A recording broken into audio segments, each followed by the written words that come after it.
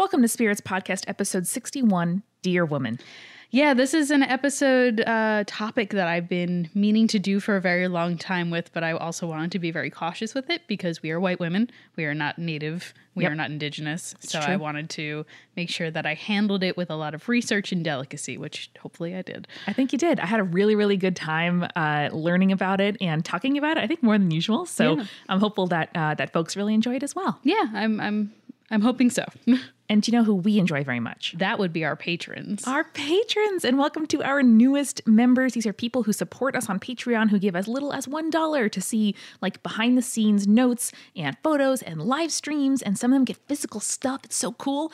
So welcome to Petra, Noelle, Tracy, Emily, Kat, Leslie, and Rachel Dunn. And Rachel Dunn, it's your is. birthday. Happy birthday. We love you. We love you. Good job.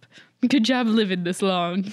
Absolutely. And also good job to our supporting producer level patrons. Cami, Neil, Chandra, Philip, Julie, Sarah, Christina, Josh, Eeyore, Ryan, Shelby, Lynn, Mercedes, Sandra, Robert, Lindsay, Phil, Catherine, and Deborah. I love that song. I know. I love it too. It's just the song of like steadfast, wonderful, like-minded listeners. Yes, and we love it so much. They're so beautiful and so perfect. And thank you also to our legend level patrons. We send them physical stuff every single month. And this month they got a book of mixology, which I don't know if we had an extra. It might be at your house. Oh, good. Because I really want to read it and take some notes. It's really good. As well as an ice tray with a little skull and crossbones. It's very cute. It's really adorable. So Julia is often the one that picks out these items and puts together just a wonderful like selection of stuff that we send out every single month to our legend level patrons. Yeah, it's mostly me going crazy with my Amazon wish list and then sending a bunch of links to Amanda, and she's like, we can afford these things this month. I'm just like, thank you, Mom. So thank you also to Leanne, Ashley, Shannon, Cassie, and Ashley Marie for sustaining us at the legend level. Y'all, you're so great. So great. So great. And we actually wanted to do something a little bit different in terms of our recommendations and our sponsor support this week. And we are dedicating this episode to the other shows that we do. We recently made the sort of exciting decision to create a little like brand name for the podcast that we produce. So we're calling it a production collective because it's just a bunch of our friends get together, make cool stuff. And it is led by Spirits, the show that you're listening to. Yeah. Join the Party, the audio drama / Dungeons and Dragons podcast that I am on with several of our friends. Which is wonderful. Which I think is very wonderful. Potterless, where a 26-year-old man, our friend Mike Schubert, reads Harry Potter for the first time. Yeah, if you like all of our dumb Harry Potter references and would like to hear us talk in depth about Harry Potter in multiple episodes with Mike, Potterless is the show to listen to. Yeah, every member of Team Spirits, as well as Eric Silver, who is the DM on Join the Party and has been a frequent, two episode guest on Spirits, have guested on Potterless, and we just enjoy it so much. Yeah, Eric's episodes on Potterless were probably one of my favorites. Yeah, he did Order of the Phoenix, and it was funny. There were lots of shade being thrown at Wizard Christmas. Yeah.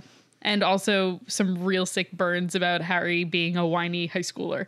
This is true. Man, they're really good. This is true. And finally, our new show, Waystation, which we launched just a few weeks ago. So Julia, Eric Schneider, editor of Spirits, and myself are watching one of our favorite TV shows of all time, Lost Girl, with mythology, with weird wigs, with a lot of queerness, with some like odd fairy politics. And we are just every other week watching a new episode, talking about it with you. And we would love for you to listen. So we're Waystation in any podcast app. Yeah. Do you want to tell the people the name of our cool podcast collective thing? The name is Multitude. And discerning listeners will know why. Why is it called that, Jules? Because we contain multitudes. And it's also, I learned recently, is also a quote from your favorite poem, Leaves of Grass by Walt Whitman. Yes, Julia thought I made it up, which would have been wonderful. Yeah. But I must give credit to Walt Whitman. But that's the whole idea. And we are really, really stoked about it. It makes us really happy. You can find out more about us and the team and these shows at the URL multitude.productions. It's like .com, but .productions. And I was very happy about that, getting that URL. It's a good URL. Thank you. But it's an exciting time for us. I don't know. It feels to me like a commitment to doing podcasting, to doing audio, to making stuff for a living. And I'm excited to be here with you, Jules, on this journey. It's always nice to be here with you, Amanda. Well, we hope that you check that out and that you enjoy it. But regardless, we hope that you enjoy Spirits Podcast, episode 61, Dear Woman.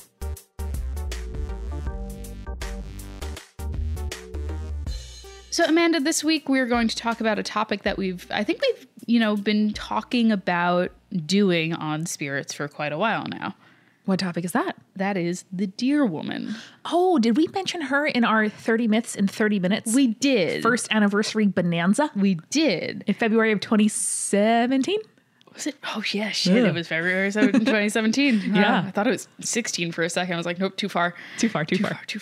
But yeah, let's be real here. The 2 minutes that I spent talking about the Deer Woman were not enough time. Ooh. It is such an interesting topic, and I really, really want to dive in deep. But first things first, I want to kind of give some disclaimers at the beginning of this episode. All right. To start off, this is an Indigenous story. You and I are both white women. Clearly, we're not Indigenous people. That's true. I want to talk about the fact that I'm going to be using the term Indigenous, which refers to 600 plus different cultures that are all native to North America. Mm-hmm. So I'm not talking about one monolithic culture because there is none. It's a vibrant, multicultural society. Extremely diverse, multiple societies, so many societies over all of North America. Yeah, and still to this day. Yeah, I'm also not going to be saying anything like the Native Americans believed, because first off, that's past tense, which is silly because this is still beliefs living culture. Living culture, still beliefs that are practiced and valued today. Like I said, Indigenous cultures are not a monolith. There are over 600 different Native American cultures, and the story that I'm going to be telling only applies to a few. Mm-hmm. And I mean to tell this story the best way I can without meaning any offense. I'm aware that Native spiritualities are closed and not open to outsiders, so we would never encourage any one of our listeners that isn't Indigenous to try and worship. Rather, we're just telling these stories as a means of educating. Exactly. I like that perspective. Yeah. And there's a lot of cultural appropriation surrounding these topics and a lot of Indigenous beliefs. And I want to be very cautious because, as white people, we've done a lot of these cultures a lot of harm. Yeah. The reason a lot of them, that white folks view a lot of these cultures as being monolithic or being dead is because of the centuries of systemic destruction, leveled against them. Yeah. So we're aware that these are complex waters, but I think that shouldn't stop us from, picking amazing stories and sharing them with a wider audience. Yes, I agree. So we are going to discuss the Deer Woman. She's also sometimes known as the Deer Lady, and we did mention it briefly during our anniversary episode last year, the 30 Myths in 30 Minutes. Which is a great episode. It was a good episode. Yeah. I would encourage our listeners who perhaps maybe are starting with these episodes and moving backwards to take a look at that because it covered a lot of different stuff that we, briefly mentioned. Yeah, it is really good for party stories. You can tell in about 30 to 90 seconds a very, very cool story. It's really a lot of fun. So the Deer Woman has documented stories in quite a few different Indigenous cultures, including the Sioux, the Ponca, the Omaha people, Cherokee, Muskegee, Seminole, Choctaw, the Oto tribe, the Osage, the Pawnee people, and sometimes the Iroquois, depending on, different translations. And if I'm not mistaken, that's geographically pretty diverse too. Yeah, so it tends to be Great Plains areas and then some northeastern forest areas. Yeah, Iroquois, I know we learned about being from New York State, lots of Iroquois traditions. Yeah, and we're not going to talk too much about the Iroquois in this just because I couldn't find a lot of first person accounts. And that was what I was really striving to do in order to tell these stories because, white scholars get a lot of shit wrong a lot of the times. Yeah. But when you're getting the stories directly from Indigenous people, I feel more comfortable telling the stories that way. So you're going to hear a lot of quotes from me in this episode that are from Indigenous people rather than me taking it from scholarly sources. Smart. So we'll go from there. So the fact that it spread through a lot of different cultural means, it has a few reasons, but we can mostly rationalize it as the forced integration of Indigenous people into white culture and then the misinterpretation of non-Indigenous scholars. There we go. Yeah. So it seems vaguely to centralize around the eastern woodlands and the central plains. And like a lot of Indigenous cultures, it is not accurately studied or documented. Yep. It's told within stories, but, a lot of the Indigenous cultures tend to orally transmit their stories, whereas they're not super written down a lot of the times. Yeah. So. And that's one of the ways in which, colonization and imperialism are super shitty because it, imposed in this case, a like, written evidentiary English language, like documentable type version of history that is written by like the white male victors.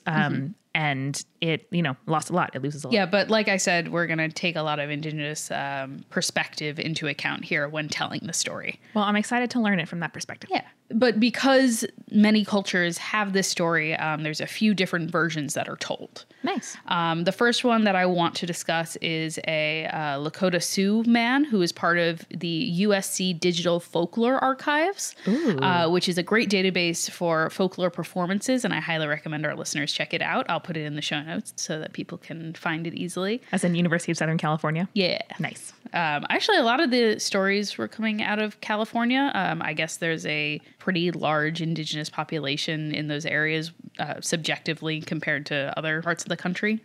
And I think there's a lot of public arts funding and historical funding in California compared to other states. So that's interesting. Yeah. So the man didn't give his name in this, but we do know that it's a man. He's about 48, I think, and he's Lakota Sioux. So here's the quote from him. When I was a kid, I was told this legend, and I've heard it many times. The Lakota believe this, and the other Plains tribes do too, as far as I know. There is a creature called Deer Woman, and she shapeshifts into a woman, a human woman, and she goes to powwows. A powwow is a gathering where you have dancing and food and things like that. They usually compete with the dancing. It's a native tradition. It's like a party. This is all his quote. Nice. And she'll be at the powwow all night as a beautiful woman. And the last dance is the rabbit dance, and it's a dance where the lady picks the man. And she'll pick whichever young man she wants, and he'll dance with her, and she gets him to take her home. And when she's going home with him, she turns back into a deer. And it scares him, and bad things can happen. They say that part of the lore is when you're dancing with a girl you don't know, or even a girl you do know, always check her feet. Because Deer Woman, she shapeshifts, but her feet still remain a deer's feet. So under the bottom of her dress, because her dress is long, if you look, you won't see human feet. You'll see deer feet. That's an awesome image. I know. It's your favorite thing, too, where it's non-human people things. Animal and human mixed. I do really love the trope, though, of like something remains, something carries over when shapeshifting is imperfect, or when, werewolf transformation just begins. Like, these are obviously all very different things, but that idea that like, there is some essential truth or some like, something that belies your true form. That's awesome. Yeah. There's also, he mentions in a later story that I didn't quote that if you surprise her, you'll see her tail pop out, like her little deer tail, which I think is very, very cute. That's adorable and so charming. Also, I love that there's no specific like, and then she murders him and she like sucks his soul out. Well, we're getting there. Well, in this case, it seems very pure. Like, you never know what'll happen. Don't go home with a strange woman. So he goes on after this to describe that he heard of a man who went to a powwow, met a girl there, and he was supposed to take her home, but decided at the last minute that he wasn't going to because he had a girlfriend at the time. Smart. Solid choice. So he ditches the girl and leaves, and while he's driving home, a deer jumped in front of his car, which caused him to crash and totally wreck his car. Oh my goodness. The man explains that he thinks that the moral of the story is to teach young men and women to be modest and not to just go home with anybody. Sure. And if you do, they say check her feet, because that way you really know what you're going home with or who you're going home with. I was thinking too, like, if I'm dancing with a pretty lady, I'm not going to be looking at her feet. Like, I'm going to be like, looking at her face and other body parts. Right. And it's sort of interesting. Like, okay, well, in the haze of lust or in the haze of infatuation, take a moment and like assess, and like pull your eyes away from her transfixing eyes or face or whatever. That's kind of cool. Yeah. He also theorizes that the Deer Woman could sense that the man was having adulterous thoughts, and that's why she targeted him. Ooh, which easy mark, right? Yeah, which gets into some interesting theories about, is she kind of a weird succubus or siren type of spirit, or psychic in some way? Or I think usually if one is in touch with the spirit world, in which case the Deer Woman is, because she is a type of spirit, she can like tap into human emotions and stuff like that. That's awesome. I bet too, a lot of animals too, humans are just like so laughably easy to read. Like body language is such a bigger thing in almost every other species than ours. Oh yeah, for sure. I imagine it's almost like an AI that has to like live at human speed, and they're like, I'm doing 14 million things and you're just sitting here talking at me. Yeah. It is how an animal would feel looking at our dumb primate faces being like, oh, I don't know, I'm kind of sad. Like, yeah, no shit, I got that from like the way your eyes crinkled. Yeah. I like that a lot. We tend to think of animals as like, you know, less in touch with like ideas, but you know, they have to read body language a lot more than we do. Yes. And like, you know, cause we're dumb humans where we talk about stuff that bothers us. Yeah. Which is so imperfect, right? Like translating thought and emotion and whatever into language and then perceiving it back again in our own brains. Like a lot is lost in translation. That's why language is like, you know, has millions of words in it. Yeah. And then you add like texting into it and like no one can read tone in text. Listen, as a person with difficulty discussing my feelings, emoji have been a godsend and I very much appreciate them. But point being, yeah, like animals, you know, with limited or no like verbal language ability, like have to be so much more perceptive. Yeah. And we're just big and dumb. That's a really good point. I really like that a lot. So another version of the story is told by a indigenous journalist named Carolyn Dunn, who tells the story of her family's Muskogee, Seminole, Cherokee heritage. Ooh. So she was asked as part of an interview with Mythic Passages magazine, which... can we subscribe to that magazine? Yeah, I want to real bad. And I think this is back in 2004 or 2006. I can't remember exactly. So she talks about the importance of animal metamorphosis in folklore and mythology. Oh, sure. So she describes the deer woman as both a spirit and a woman at the same time. And that dichotomy she tries to explain is not problematic. It's just simply how the deer woman exists. Yeah, like we are, again, big dumb animals, human beings, like limited to one plane of existence, but other beings can be, you know, things that are both. Right. So she explains that the story of the deer woman is a puberty narrative. Huh. So to quote, Miss Dunn says, she teaches us the correct way of behaving, and especially the correct use of our sexuality in terms of our marriage rights. The gist of the story is that the deer woman is very beautiful, very enticing. It's easy for you to fall in love with her. If you notice that she's a deer, you look down at her feet and you can see instead of feet, she has hooves. And you think, oh, this is deer woman, and I know who I'm dealing with. So you're okay because you're able to think, I can recognize who she is. But if you don't recognize who she is, you become totally enchanted by her, completely enspelled by her, and she drives you to madness. And some say prostitution and illness or disease, which break with the community. Wow. Yeah. That is super interesting and a kind of like a sobering, right? Like a kind of looking up from the infatuation to say, okay, what am I actually doing here? Right. I think I really like this idea of it's very much focusing both of the stories that we just kind of focused on. It's all about like knowing a person. Yeah. Like, as long as you know a person, you know what you're dealing with. Yeah, like a person doesn't have to be perfect for you to decide to like date or go home with them. You know, Right. like if you know what you're dealing with, you can make an informed choice. But if you don't, you can't. Yeah. I just really like that sort of imagery where it's like, as long as you're aware of your situation, you can figure out how to handle it. You know what I mean? Yeah. Like definitely. even from like a non-dating perspective Sure. or a non-romantic perspective or what have you, knowing what you're dealing with makes everything easier. It does, right? The unknown is so freaking scary. Yeah.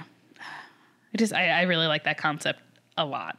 And particularly, like, I think it's really fascinating, the kind of puberty angle too, which I always find to be such a gross word. Like I hear that word, I'm like, oh God, I'm sorry. I don't know if it's like memories or if it's just the way that the word was treated when we were kids. Probably both. I think probably both. It's almost like a whole new like plane of interpretation and sensing is opened up, you know, if you see people sexually, that when you start to do that for the first time, and I don't know, it can be so overwhelming. Like it's a thing that feels, I don't know, it's like a new toy or like a thing that is just so oversensitive and overly weighted in your brain that it really does take someone being like, okay, no, slow down, think, you know, this is not the only person you'll ever find attractive. This is not the only opportunity you'll ever have to smooch. And you know, take a second and think. So especially in that time of just like, oh God, what do I do? Or, oh God, this thing is new. Let me use it right away. I think it makes sense that there is some kind of like cautionary tale, right.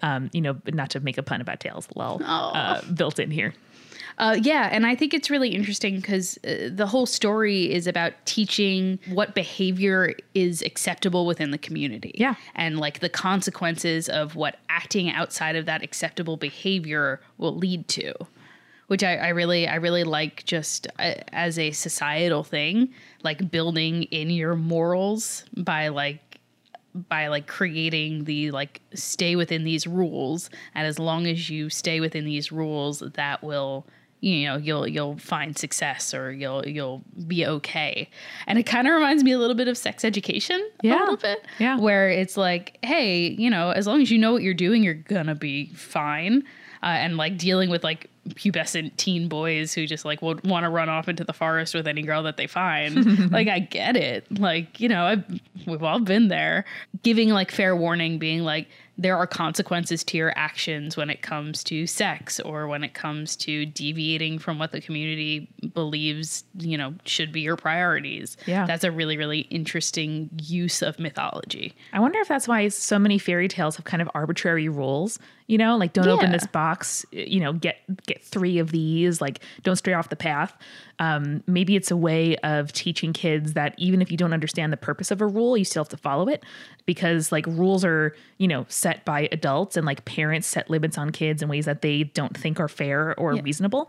But the fact is, like, people with greater reason have set them for a reason. Yeah. And so, fairy tales, I don't know, it just like, it mythologizes following an almost like obscure rule set. And I don't know, maybe that's a way we're taught to listen to the man. No, I really like that. And I think I saw something interesting about, someone was talking about parenting, and they were saying like, it's okay to give your children like rule sets, but like explain to them why, even if they're not going to understand it or agree with you at the time. Yeah. Because giving a reasoning will like stop rebellion, because you gave a reason. Even if they don't get it, they still understand that there is a purpose behind you saying, don't run in the street. Not because I'm trying to oppress you, but don't run into the street because you could get hurt, or you can die. And like, it's like an abstract understanding for a child. Be like, what is death? What is being hurt? I don't understand. Like, I know, like the buck is still going to stop somewhere, but even if you understand some of the reasons and other reasons you don't, it's treating kids a little bit like functioning members of society and the family, which I'm a fan of. Yeah. So the last version of the story that we're going to deal with comes from an interview with Weshayat Alvitre, who is the co-editor of Dear Woman, an Anthology, which is a collection of illustrated stories that deal with violence and pay homage to the strength and resilience of Indigenous women.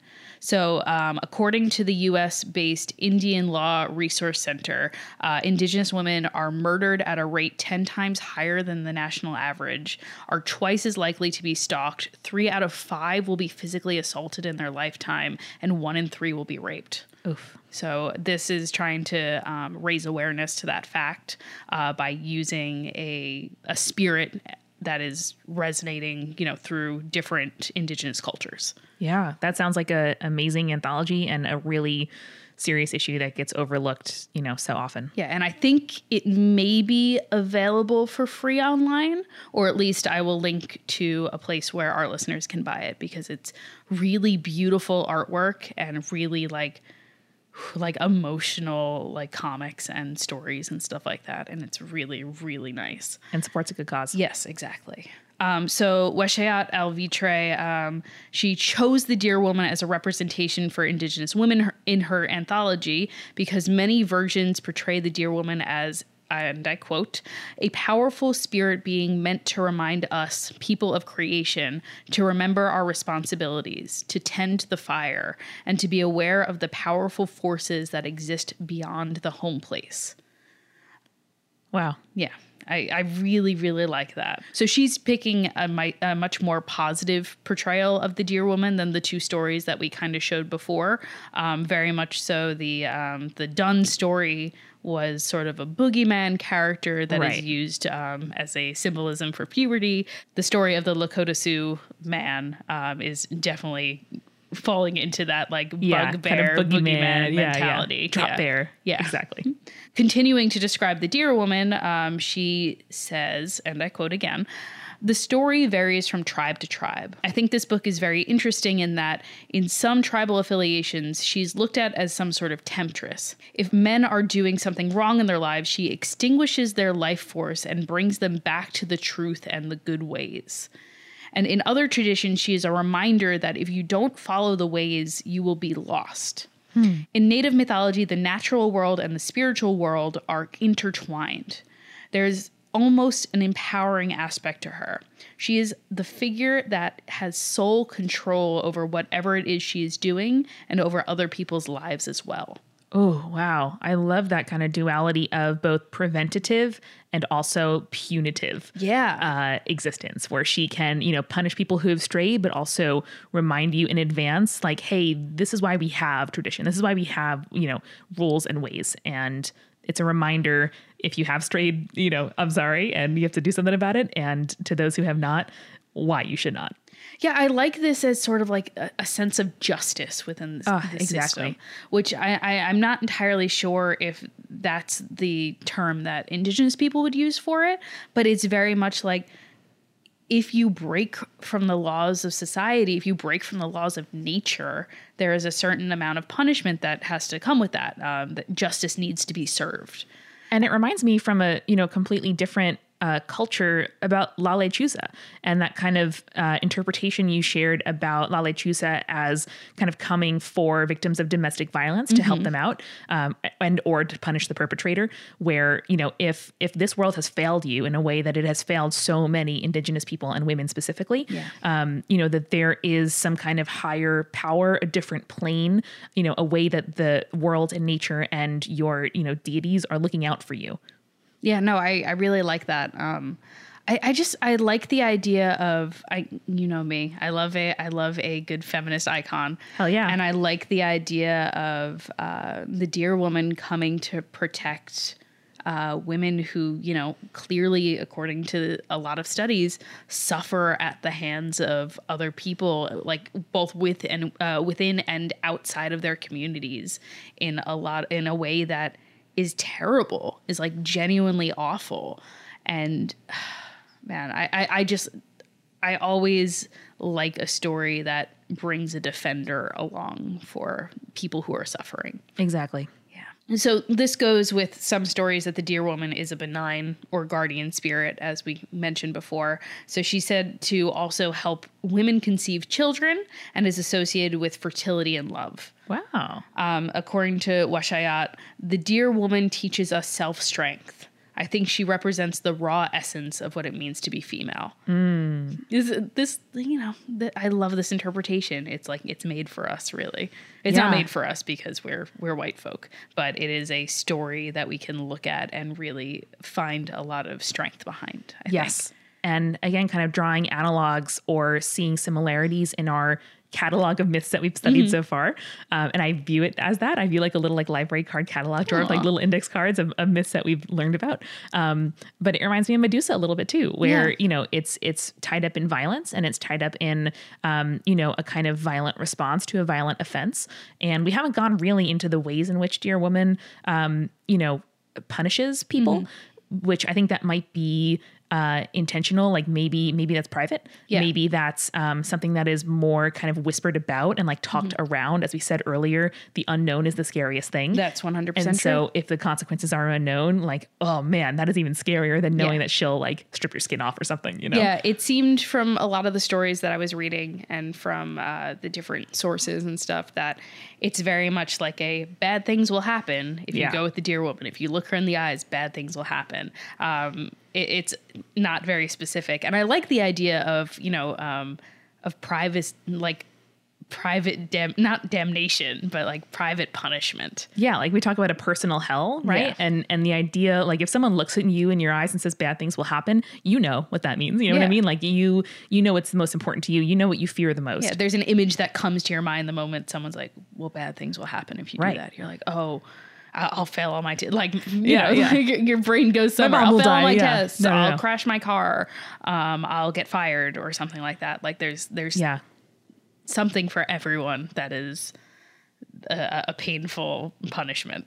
And I have talked about this before, I think, but this is why I like audio so much. It's because when you describe things to people without a visual there to like predispose them to something, or reading, for example, you know, you picture if someone says like she was wearing her favorite coat, like I know what my favorite coat looks like, or, you know, she settled into her armchair and whatever, put her feet up. Like you picture you doing that yourself. And so I just really love that. Like, I don't know, it helps me like imagine myself in stories. It helps me kind of immerse myself in it so much quicker.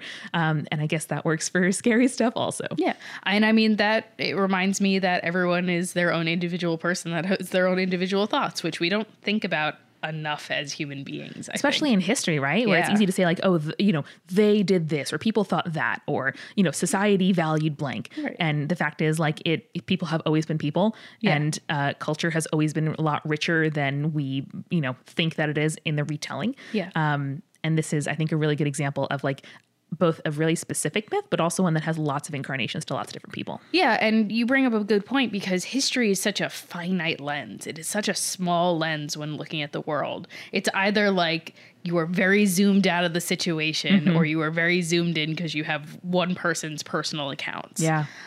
So it creates this sort of skewed concept of what quote unquote people thought of like certain aspects. And that's something I struggle with so much as a historian, someone who, you know, is reading these interpretations. Like, yeah, this is stories that this particular family or this particular indigenous culture passed down.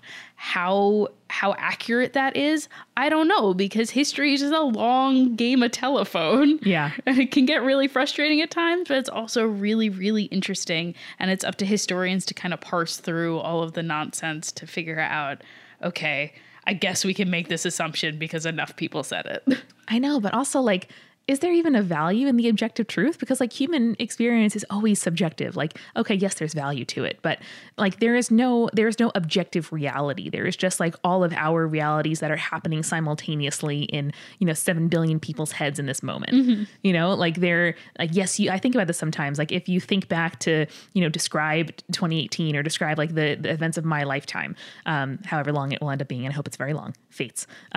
But you know, we'll describe events, sure, and we'll say in this year this happened, and you know, this country, you know, came into being, and this one merged with a different one. But my experience of that, if like those events might not even touch my life, and the things that I talk about almost certainly won't be what like a history book will talk about. Right. And I don't know, like that was my life, that was my reality. I'm talking about myself in the past tense here, I guess. But no, like it just that's why I love literature so much. Is it's you know, one person's story. And it doesn't even matter if the story is real or not, but it's for a moment like disappearing into someone else's head, seeing the world through their eyes. And I think really good historical fiction, really moving first person accounts in history books, you know, folklore and documentation thereof, and people telling stories and having their grandparents tell stories, like that is so much more powerful to me than reading a like, well, we put most stories together and most stories agree on these, you know, couple of facts. Yeah. It's like when you get that really good first person thoughts or really good historical perspective, it's like everything else falls away. Yeah. And it feels like you feel, you know what I mean? Because you're sitting there, you're like, okay, I can imagine what the 1920s felt like, but I can't imagine what I would be like there. I don't know what I would be thinking or what I would be doing or something like that until you get that really distinct first person account. Yeah. And that's another way in which, you know, injustice erases history, right? Yeah. Is that like only certain experiences are coded as valid, right? And only certain ones are documented, and passed along. And there are lots of ways in which, you know, stripping Indigenous people of language and religion and culture and homes and schools, you know, removes the like natural passing along of these traditions that, you know, dominant society and white society got to keep. Yeah. So I am all for like bringing more, you know, of these stories into the light. Yeah, I agree. I guess speaking of which, we can talk about a few other stories that are reminiscent of the Deer Woman. Ooh, I like it. The Deer Woman shows characteristics similar to some other creatures from around the world. And you know how much we love a good comparative culture I super do. So arguably, the way that Deer Women are kind of portrayed as a sort of temptress, we can kind of compare them to sirens or succubi, because they lure men through a certain form of sexual conduct. And then once the men fall into their thrall, it usually leads to their death. And there's like a true form that isn't the illusion that does the seducing, right? Right. So sirens are part bird. Right. Succubi are, I guess, like some form of demon. Yeah, I was gonna say it's kind of demonic, whether the eyes change or like the mouth is more pointy than normal. You know, there's some the pointy kind of mouth, some kind of otherworldly pointy teeth in the mouth, to be clear. But yeah, I'm just picturing a really pointy mouth now. Thank you for that. You know, owl husband, beak. It happens. It's just a beak. Yeah. Anyway, but there's something off, you know, in so many of these versions of these myths. Yeah. And then so the deer women arguably lure men with their beauty as well, similar to a succubi. Though there is more of a moral lesson and a warning given in regards to deer women. I strongly believe that there's like this kind of moral compass that comes more so with the indigenous stories than with the succubi stories. Yeah, the succubi stories are just kind of like don't have sex. Just don't do it. Yeah, succubi story is like, well, you found a woman desirable. Sorry, bye. Sucks. Go to hell now. Which again, like, is a form of empowerment, right? Like the like sad fact is like so many sexual encounters for women end in death. Like that, that is there. That risk is there. Like going home with a stranger is so much more risky for women than it is for men. Right. And even more so women from disenfranchised groups. Yeah. Women of color, indigenous women in particular, like the statistics that you shared earlier, like are so striking. And so it is in a way a kind of like flipping of that narrative for the succubus or the siren to be like, well, this one time you thought it was going to end one way, it ended a different way. Yeah. And that's what all these stories that I'm about to tell you are all that style. And I love it. And like, you know, to be, I'm not like, I don't think violence should beget violence. Like I'm not a super fan of like, you know, eye for an eye type punishment, but like that is what stories are for. Yeah. Making people re-examine their perspective. Right. And so like the first time I saw on the internet somewhere, you know, men are afraid women will laugh at them. Women are afraid men will kill them. Like that is genuinely like, I think put into perspective the like unspoken way that we view the world for me and for a lot of men I know. And so like, that is what stories help us do, is be like, oh, wow. Like they cast into our view either through like negative example or through, you know, satire or whatever, things that we know but don't speak about. Yeah, and I think that's a reason that I tend to be drawn to these stories where the roles are flipped. Yeah. Because it's so rare that that's the case in real life. And I kind of want to bring attention to the fact that like, hey, there are instances where women are afraid that men are gonna kill them. Yeah. So to have like mythology where it is the opposite, where like men could have an encounter with a woman where they fear for their lives too. Like I don't want anyone to fear for their lives. Perfect world, no one would ever do that. But put yourself in like our shoes, put yourself like through that lens for a minute and understand that like it's not a supernatural occurrence for that, like when the tables are turned. Yeah. What is like a funny thought experiment for one group is a lived reality for another. Yeah, for real. And I think that's kind of how a lot of these stories, you know, exist in the world and why they're such a common thing in a bunch of different cultures. And, you know, we've had lots of news stories this week and in previous months about high profile men having done a lot of kind of forms of sexual misconduct, and a lot of very brave women coming out to share their stories. And one criticism that I have seen circulated by people who I thought were kind of like-minded to me is, you know, how was he supposed to know that she didn't consent? Or how, you know, is he supposed to know that this behavior was creepy? Ask. She'll say it. Ask. Or also, like, half of the population has always spent their lives like trying to discern the motives of men. Yes. You know, and trying to be like, what's his intention? What does he think? Like having to read the room, having so much of like the jobs that I've had in the past is like, you know, scrying and then kind of dealing with the feelings of male bosses and like that, like having a kind of subservient role. Like we interpret cues all the time. Yeah. And so a lot of, I don't know, just the people are like finding it so objectionable and scary to think, wow, people don't always just like come out and say what they mean. I have to be, you know, proactive or defensive or thoughtful or, you know, look out for things that I'd otherwise, prefer not to talk about or think about. Ugh. Like, yeah, yeah, you know, we Yeah. do. We have all the time. buddy. Yeah. Okay. I'm just getting stressed out thinking about this. We're going to move on to another spirit that is similar to the deer woman, and that is the Fiora, which is a story native to Chile, which causes deformities in anyone that looks upon her, and she will cast spells to confuse young woodsmen to sleep with her. And she is like a woodland creature. She's like a woodland spirit. Ooh. Yeah. Wow. Which is like scary. Like kind of vaguely witchy, but mostly spirity. Yeah. Is the way that they describe her. And her effects sound like a kind of combo of Deer Woman and Medusa, you know, or Yeah. kind of similar stories where one is like changes your life forever and one is like might end up very badly or might let you go. Yeah, I think that's pretty much it. So another story that comes out of Colombia actually is that of La Patasola, which translates to one-footed. Ooh. And she is a shapeshifter that takes the form of a beautiful woman to lure men with her cries of fear. Oh, no. When men, usually they're working in her forest, chopping down her trees, they come to find her. She drops the beautiful woman mask and then slaughters them in order to protect her forest. Wow. So like Yeah. appealing to chivalry in a way or like a protective instinct.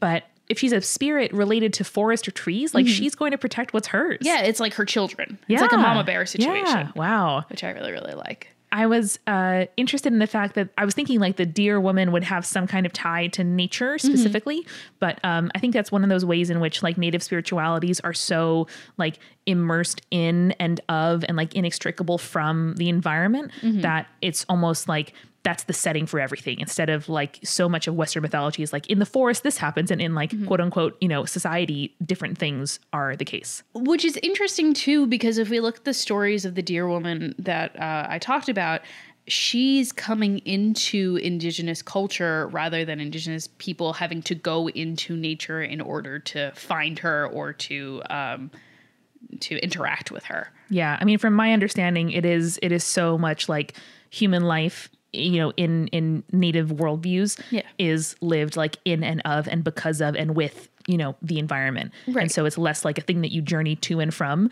and more like a thing that suffuses your entire existence and context. Right, exactly. Look at how we feel when we talk about like nature in European folklore. Exactly. It's like the forest is something that you go into, that you traverse through, that you it's have untamed, to deal with. It's scary. Yeah. You can like go home when you're done with it and you leave it. And that is a very like, you know, conquering, imperialistic, kind of exploitative view of a thing that actually we all come from and will return to and live among. Yeah, I really like, that was a good point to bring up. I really appreciate that. I wonder if in the future there will be kind of similar thoughts around like microbiomes and microbes and germs and stuff. Like so much of kind of futuristic literature is about like nanobots, you know, and kind of all the ways in which like our body is so made up of other species of creatures.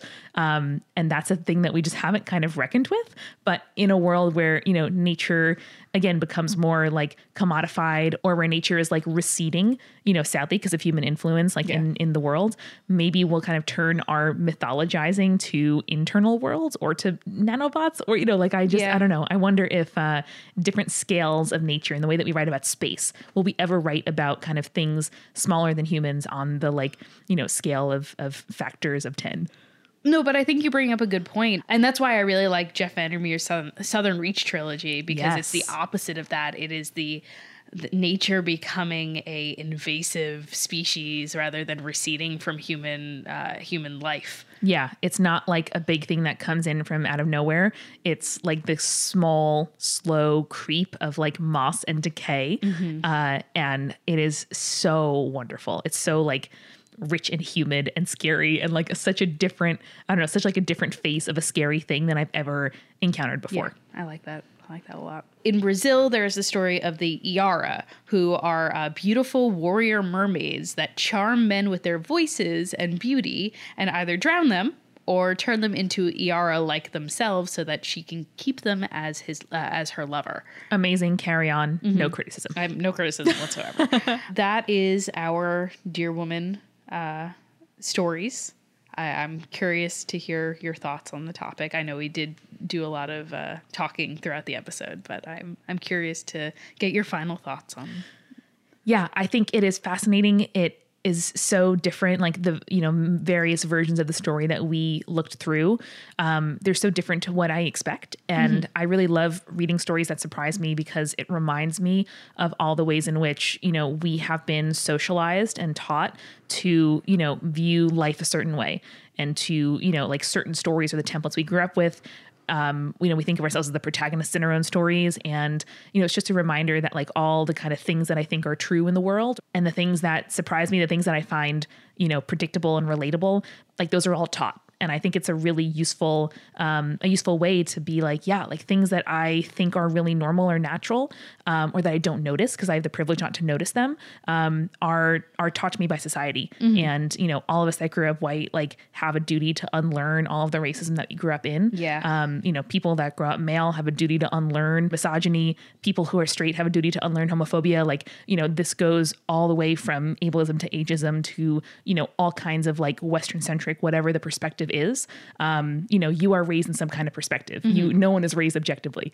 And it's not like a punishment. It's an exciting opportunity, if you want to view it that way, to view the world more richly and empathetically. Yeah. And I think that it's always the right time to spend time educating yourself. And if you are born in a like non-advantageous thing, it's not your job to educate other people. Yes. In the case of like the Dear Woman is not out there educating you about how your sexuality can be a problem. And they shouldn't, because they're in a position where they don't have to do that thing. You know what I mean? Yeah. Yeah. Is it an example of how there is no like Native American experience, no Native American mythology, right, and like it's an opportunity to, view this huge group of people as way more diverse and, multifaceted than we thought. I'm really glad that I was able to do this episode. I'm glad that there were resources out there of Indigenous people giving first-person sources because, as a white woman, I don't want to be reading a white man's perspective on, Cherokee or Sioux stories and lumping them all together. Yeah. That's not what I was looking for when I was doing this research. And I feel as though getting those Indigenous sources was extremely important. And I feel like not that I've connected with the story, but I feel as though I've given the right perspective when talking about this. I didn't want to be talking about my experience. I wanted to be talking about the experience of the Indigenous people when talking about an Indigenous story. Yeah. And I think you did a really good job doing that. And we can, endeavor to understand a story in its proper context and from proper sources. Yeah. At the same time, say, draw parallels or discuss, what our thoughts are, what it brings up in us, while respecting that boundary and realizing that, it's not my story to make a center of my life, or to presume that I understand it enough to, to make it the same as like Irish changeling myths are to me. But I'm really grateful for the kind of reminder of the importance of first person stories, the importance of storytelling and documentation, and that, Native American society is way more multifaceted and older and living and dynamic than we are led to believe. And I would love if folks wanted to check out more of that historical database that you talked about earlier. We're going to put those links in the description. Yep, we will. And I just thank you for listening. If you have perspectives, if you are an Indigenous person yourself and would like to talk to us about these topics, we would love to hear from you. Yeah, we are so open to emails, to guest appearances. We would love to explore regions that aren't our own through, the voices of people that actually have a stake in the game. Yeah, that's actually one of our goals for 2018. It is. Yeah. Yeah. And we would love your help. So if you know someone, if you have a favorite scholar of these topics, if you have a friend, a grandma, a relative yourself who you think would be really great and tell a great story, please let us know. Yep. And remember, stay creepy. Stay cool. Spirits was created by Amanda McLaughlin, Julia Schaffini, and Eric Schneider, with music by Kevin MacLeod and visual design by Allison Wakeman. Keep up with all things creepy and cool by following us on Twitter, Tumblr, Facebook, and Instagram @Spirits Podcast. We also have all our episodes, collaborations, and guest appearances, plus merch on our website, spiritspodcast.com. Come on over to our Patreon page, patreon.com/spiritspodcast, for all kinds of behind-the-scenes stuff. Throw us as little as $1 and get access to audio extras, recipe cards, director's commentaries, and patron-only live streams. And hey, if you like the show, please share us with your friends. That is the best way to help us keep on growing. Thank you so much for listening. Till next time.